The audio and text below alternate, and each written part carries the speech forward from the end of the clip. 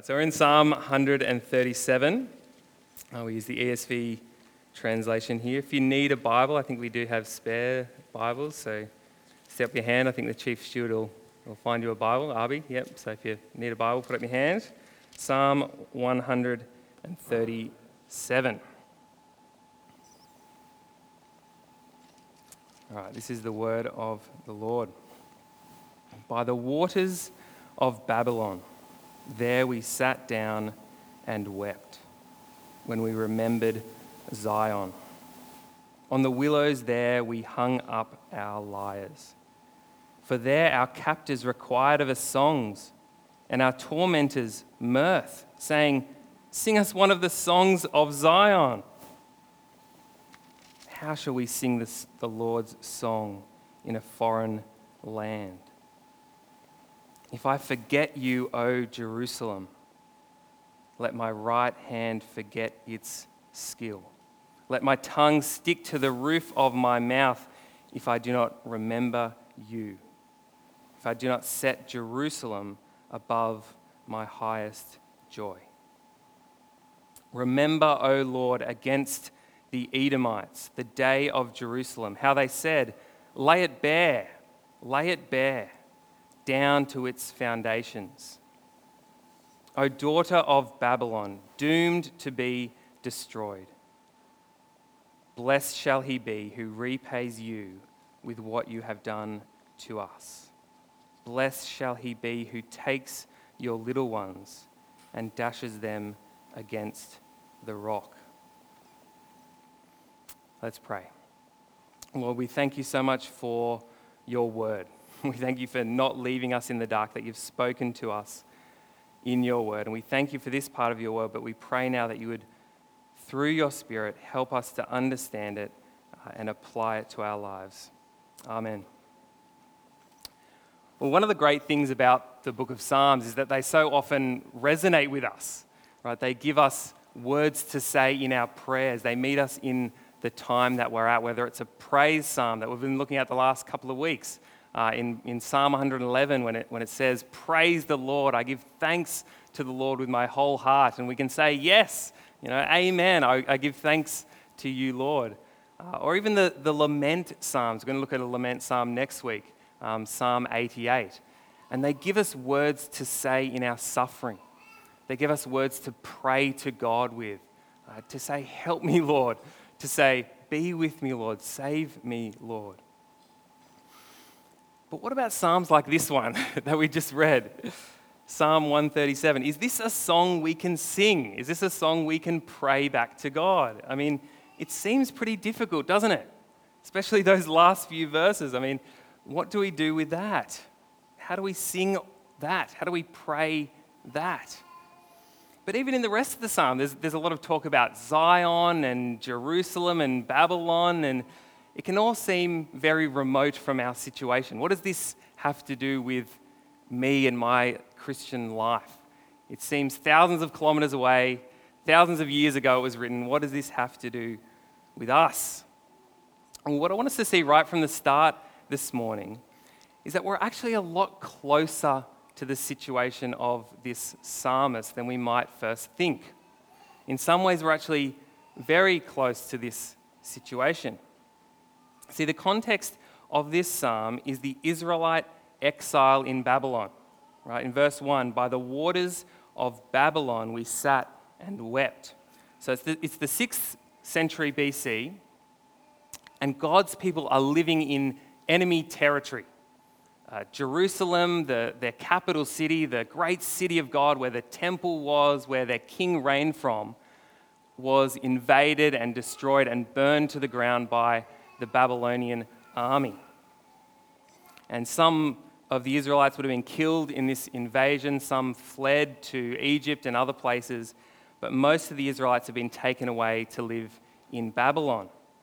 And they find themselves living in a pagan city as a small minority group in a culture that doesn't care at all about their God or their way of living. And what we get in this psalm is an insight into the heart and the mind of one of these exiles, one of Israel's worship leaders that's been taken off into Babylon. And what we get is an insight into his heart. He's trying to live as a faithful believer in God, in a culture that has rejected God, that doesn't care about God. And that's someone we can learn from, isn't it? Someone who is trying to live faithfully for God in a world that doesn't. And that's precisely the situation we find ourselves in as followers of Jesus. Right? And the Bible itself actually makes this connection between the exile in Babylon and our Christian lives as well. In the New Testament, in the letter of 1 Peter, Peter calls Christians sojourners and exiles in the world. And actually the language of Babylon is used in the New Testament, in Peter and in Revelation, to talk about not the city, which is long gone by now, but this world. This world is called Babylon. We're living in Babylon. And then in the book of Revelation, when John speaks of the new creation, when Jesus comes back, the world that he's going to remake and get rid of all the sin and suffering and death, and we're going to live with God, he calls that place Jerusalem. He calls it the new Jerusalem. See, they're making this connection between the exile in Babylon. They read, they digest that story in the Old Testament, and they say that is actually an image, a picture of what it's like to live as a follower of Jesus. That's my old page, that's right. And so this psalm can be a great help to us, I think, this morning. It gives us a glimpse into what it looks like to be a faithful exile in this world, to be a Christian in this world. So if you want a title for the sermon today, Living as Exiles. Living as Exiles. And I think there are three aspects to life as an exile that we see in this psalm. The first we see in the first 4 verses, and it's what I've called a godly grief. A godly grief. So let's have a look at verses 1 and 2 again to start with. It says, "By the waters of Babylon, there we sat and wept when we remembered Zion. On the willows there we hung up our lyres." That is apparently our harps, our musical instruments. So he starts by giving us a little snapshot, a little story of his time in exile. There are a lot of other psalms and parts of the Bible that talk about why Israel went into exile and how long they'll be there.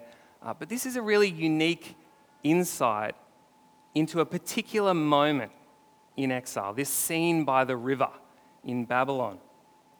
And in some ways, it's actually a pretty idyllic setting. If you picture it in your mind, you've got this group of friends sitting under the shade of a tree by the river of Babylon, and in one of the most beautiful and prosperous cities in the ancient world. It's the kind of thing you'd see on a postcard. I guess the ancient version of sitting by Sydney Harbour in a group of friends. Except when you zoom in on this scene, you see that they are crying. They're a group of musicians and singers, but they aren't playing or singing. They've hung up their instruments on branches. Now, why? Why are they crying? Well, we're told it's when they remembered Zion. Zion's the mountain that the city of Jerusalem was built on. It's just another way of talking about that city, about Jerusalem. And it's this memory of their homeland, of their home city, that brings them to tears. And my first thought was, well, maybe they're feeling homesick. You know, they've been away from their home for years, maybe decades by now, and they miss being at home. Perhaps you've felt this way as well in a foreign city, a foreign country. Perhaps Australia is the foreign city or the foreign country for you. We can feel homesick. But I don't actually think that's what's happening here. It's not just homesickness.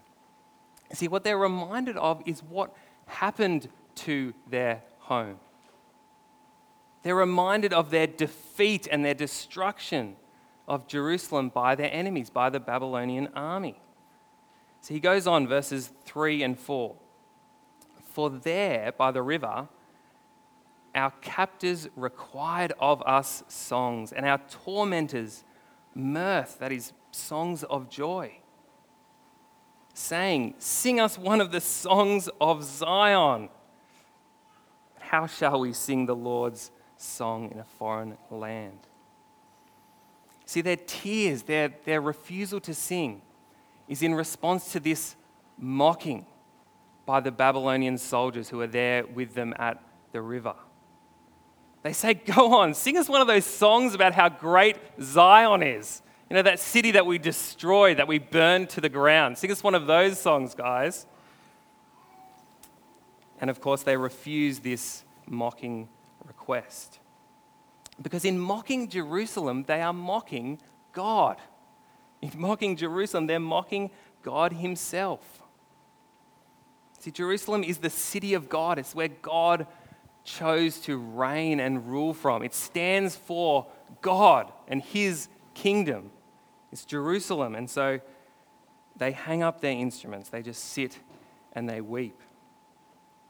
And it's the right response, I think. It's a godly grief. And that's the first thing I think we can learn from this psalm about living in exile. It involves a godly grief. See, the Christian response to pain and suffering and evil in the world is not stoicism. It's not pretending that there's nothing wrong with the world and just grit your teeth and bear it and get through and pretend that everything's okay. Right? There is a time for tears. And Jesus has promised us that one day he will wipe away every tear from our eyes. That great memory verse that we looked at last year from Revelation 21. He's talking about life in the New Jerusalem. No more tears. But we're not there yet. We're still in exile in Babylon, and so it's right that we grieve. Don't feel guilty for finding life hard. For those times where everything's just going wrong and you just feel like you're crumbling under the weight of it all. Or when tragedy strikes unexpectedly. Or if you're battling anxiety or depression just day after day. Life in exile will mean times of sitting and weeping. That's what life in Babylon is like sometimes. And there's a challenge for us here too, I think, in these verses, or at least for me. Because what seems to have caused their grief, even more than the brokenness of the world, is the godlessness that they experience. It was the fact more than anything else that God and his city were being mocked. That's what brought them to tears most of all.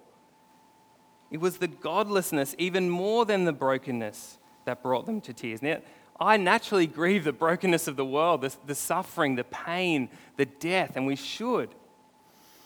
But what I don't do as naturally is grieve the godlessness of the world. See, does the way that God is treated in our society bother us? The way that Jesus, who in reality is the reigning king and ruler of the world, he's just treated as a good teacher who can be set aside, who can be ignored if we want to. Or the way that some sins are not just tolerated in our society, but celebrated in our society. Would any of these things ever bring us to tears? We're just kind of used to them, are we? This is the way that things are. And too often, it's my reputation, my name, my honor that I care about the most. Not God's name, God's reputation, God's honor. It's when I'm made fun of and when I'm overlooked that hurts, not when God is made fun of and when God is overlooked. This group of Israelites in Babylon, they hold God and his kingdom in such high esteem in their minds that the godlessness of the world around them brings them to tears. It causes them to grieve.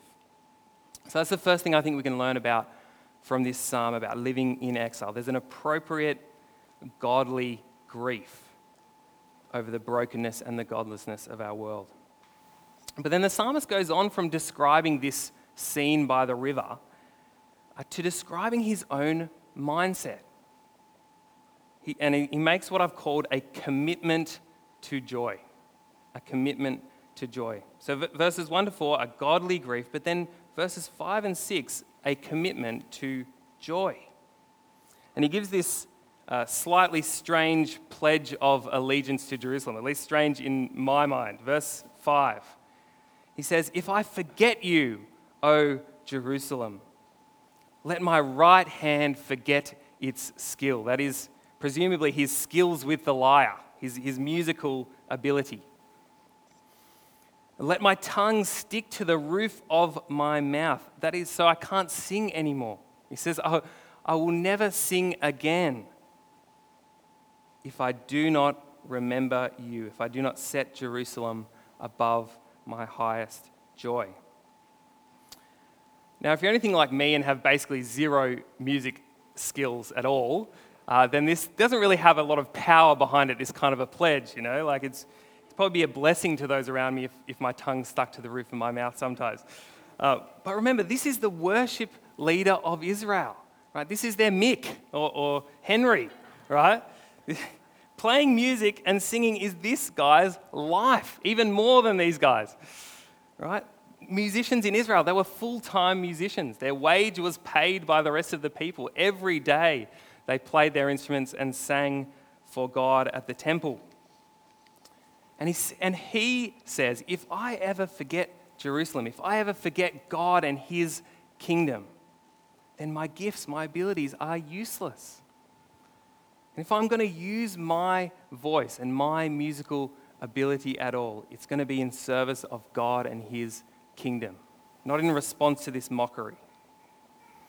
See, it's a statement of absolute loyalty to God. It's like a professional footballer saying, if I don't play for this club, then I'm never going to play again.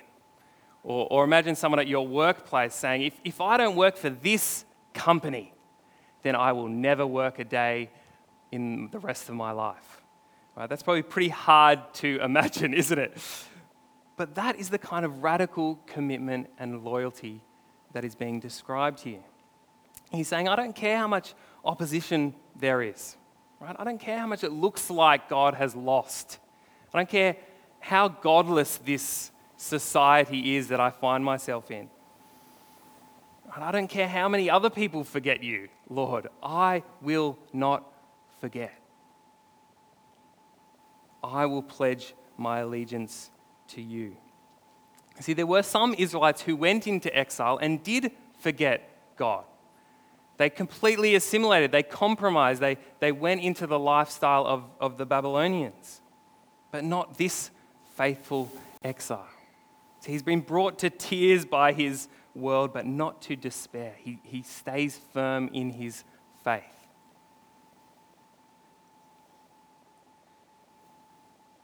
And notice what he says it means to remember Jerusalem. He says, let my tongue stick to the roof of my mouth if I do not remember you, if I do not set Jerusalem above my highest joy. See, to remember Jerusalem is to make Jerusalem his highest joy.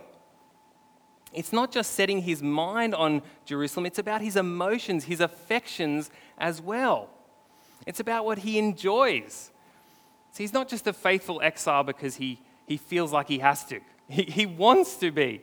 He so values God and his kingdom that they're more valuable to him than anything else, than all the pleasures of life in Babylon that he could enjoy, than fame and popularity, than his musical ability. God and his kingdom are the most valuable thing to him. So this commitment to Jerusalem in verses 5 and 6, this pledge that our brother makes in exile, it's at the deepest level a commitment to joy, a decision to be joyful. And it sounds a bit strange, doesn't it? How do you commit to something that you feel? How do you commit to something like joy? It's not something you can just manufacture and decide to have. But that doesn't mean we have no control over our emotions either. It doesn't mean we have no control over our joy in God either. See, there are things we can do, aren't there, to promote our joy, to encourage our joy. It's a bit like getting a fire going. I don't know if you've ever tried to get a fire going, like a bonfire, or even in your house in the fireplace. You'll know that you don't have total control over how much it gets going. All right, as much as you would like to, there's sometimes where it just doesn't work from one reason or the other. But that's not to say there's nothing you can do to get a fire going. Right? You can add logs to the fire. You can protect the fire from wind. Right? You can do things that generally help, even if it's not a guarantee. I think a commitment to joy is a bit like that. It's a commitment to adding logs to the fire, to putting things in your life that help produce joy in God and in His kingdom. It's what Riley was talking about last week, to tune out of the things of this world and to tune in to God, to build these structures in your life, build habits into your life that promote your joy in God, whether that's your daily devotion time that you want to set aside, whether it's music that you put on around the house, Christian music during the day, or an audio Bible or something like that, or your time as a family doing family worship, or even committing to being at Life Group this year. Make that commitment to Growth Group this year. Commit to adding these logs onto the fire of your soul to fuel your affections for God. See, we need to be reminded every day, every hour probably, of how good God is and how blessed we are to be His people, how our sins from this week, even this morning, have been paid for, have been nailed to the cross of Jesus. How God will not count them against us anymore. How we're part of His family, how the Creator of the universe has made us part of His family, never to let us go. And that we have a new creation to look forward to, this new Jerusalem, our true home. See, we need constant reminders of these truths, not just once a week, every day, every hour, every minute. These are logs on the fire that fuel our joy in God and in His kingdom.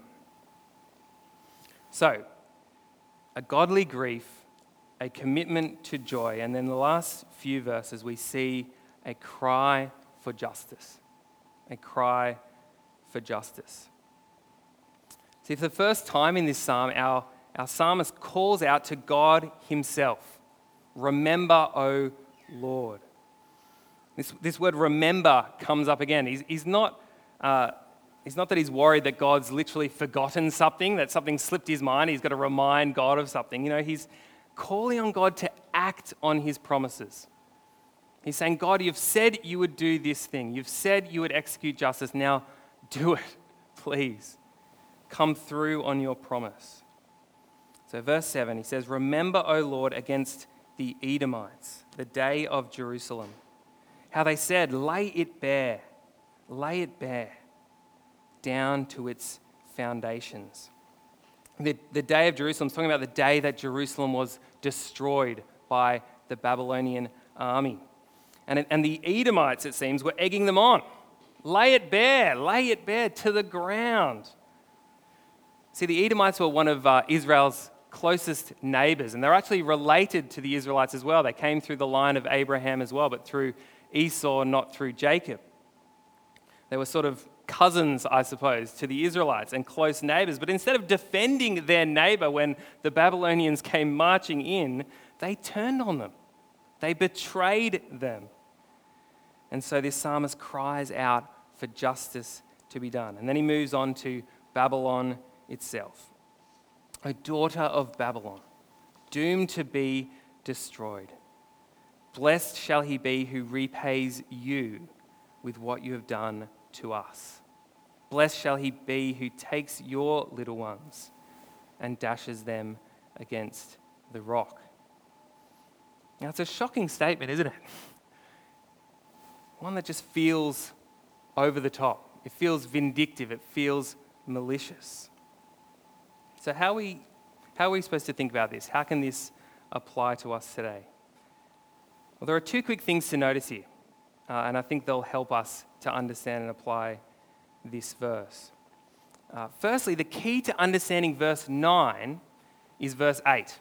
The key to understanding verse 9 is verse 8. He says, "Blessed shall he be who repays you with what you have done to us." See, that's the general principle of justice that God has given his people in the Old Testament for their civil government. Right? An eye for an eye. A punishment fits the crime. It's not this escalating retaliation that gets worse and worse and worse. No, it's actions get what they deserve. The punishment fits the crime. So he says, may what they have done to us be done to them. And what have they done? Well, he gives a specific example in verse 9. So this is one thing that the Babylonians inflicted on Israel that caused our psalmist to cry out for justice. It's as if our psalmist is kind of holding up a mirror to what the Babylonians have done for his people to remember and for us to tell us, show us, give us an insight into the horror that they experienced at the hands of the Babylonians. See, the Babylonians weren't really into a peaceful transfer of power, right? We get an insight here into the horror that God's people experienced, that our psalmist here experienced. Right, the Babylonians coming in and killing women and children, maybe even his own children. And he cries out to God for justice to be done. And that brings us to the second thing to notice here, and it's that our psalmist brings his anger. And there is anger here, no doubt, there's anger. But he brings his anger and his desire for justice to God. He brings it to God. Remember, O Lord, he says. He doesn't take matters into his own hands. Right? He leaves them in the hands of God. And this, I think, is the key to understanding these parts of the Psalms. And if you've read through the Psalms in your daily devotion or something, you'll know these are all through the Psalms, these calls for God to judge their enemies. I think this is a really key thing to understand. See, what these statements show us is that it's good and right to be angry at injustice. It's good and right to be angry about injustice. But what do we do with that anger? We take it to God, the righteous judge. Have a look what Paul says in Romans chapter 12 in the New Testament. And this is the key principle, I think. Repay no one evil for evil, Paul says, but give thought to do what is honorable in the sight of all. If possible, so far as it depends on you, live peaceably with all. Beloved, never avenge yourselves, but leave it to the wrath of God. For it is written, vengeance is mine. I will repay, says the Lord. To the contrary, if your enemy is hungry, feed him. If he's thirsty, give him something to drink. For by doing so, you'll heap burning coals on his head, which probably means they feel the shame of their evil. Do not be overcome by evil, but overcome evil with good. Or as he says in Ephesians, really simply, be angry and yet do not sin. Did you know the Bible commands you to be angry? Right? Be angry at injustice, at sin and evil in our world. But don't sin. Don't take justice into your own hands. Take it to God. Entrust it to him, and he will execute justice. In this life, to some extent, through the government authorities, through the civil authorities, who Paul goes on to say are his servants for doing justice. So to some extent in this life, but fully and finally on that last day, on Judgment Day. And so it's because he will judge fully and finally on that last day that we don't need to take up our weapons and fight. Right? It might seem a bit strange, but the key to living a life of forgiveness and peace is the fact that God is a God of justice and judgment and wrath. It's because He will judge that we can choose to love and forgive those around us, even our enemies. See, even in exile, God's people were called to be people of peace. Like God said this to His people living in Babylon. He said, "Seek the welfare of the city where I've sent you into exile, and pray to the Lord on its behalf. For in its welfare you will find your welfare." Now, how could they do this? How could they possibly do this, knowing what the Babylonians had done to them? How they had destroyed their city, killed their children, mocked their God. Well, it's because they knew that their God was a God of justice. Right? He's got this. He's sovereign. He has promised to execute justice one day, finally and for all. And again, the Bible doesn't ask us to deny reality, right? To pretend that evil isn't really evil or to minimize it somehow. No, be angry at injustice, but do not sin. Take it to God. So, 3 aspects of living faithfully in exile: a godly grief over the state of the world, a commitment to joy in God and in His kingdom, and a crying out to God for justice. It can seem like a bit of a mixed bag, can't it? Grief, joy, anger. But I think that's part of the point, that life in exile is messy. Life here in this world is messy. That's the reality of it, because we're not home yet. We're not home yet. I think we all need this reminder this morning, whether we're struggling our way through Babylon or whether we're thriving here in Babylon. Right? If you're struggling at the moment, if you feel like one of these Israelites on the rivers of Babylon and just sitting and weeping, then remember, this is not your true home. This is not our true home. Christ will return one day and wipe away every tear. No more mourning or crying or sadness or pain. So stick in there. Hold on to your faith like our faithful exile. Commit to God and His kingdom, even through tears. Commit to Him. And if you're not struggling, if life's going well, if you're just enjoying God's good gifts, and that's a good thing, still remember, this is not your home. This is not our home. Even the best things this world has to offer are just a taste of what is to come. Don't mistake this world as it is now for your true home. And we're going to sing a song now about this great hope that we have. And I love this song. It's a song that shows us that our hope impacts our present. Our hope is an anchor for the soul, as the writer for the Hebrews says. The promise of our future home gives us that security and stability as we live our lives here. But let's pray and then we'll sing. Our Lord, we thank you so much that you've given us this great hope of life in the new creation, in the new Jerusalem. But we pray now that you would be with us in our journey there. Give us a godly grief and a godly kind of anger at injustice in this world. And most of all, that unshakable joy in you and what you've done for us. We pray this in Jesus' name. Amen.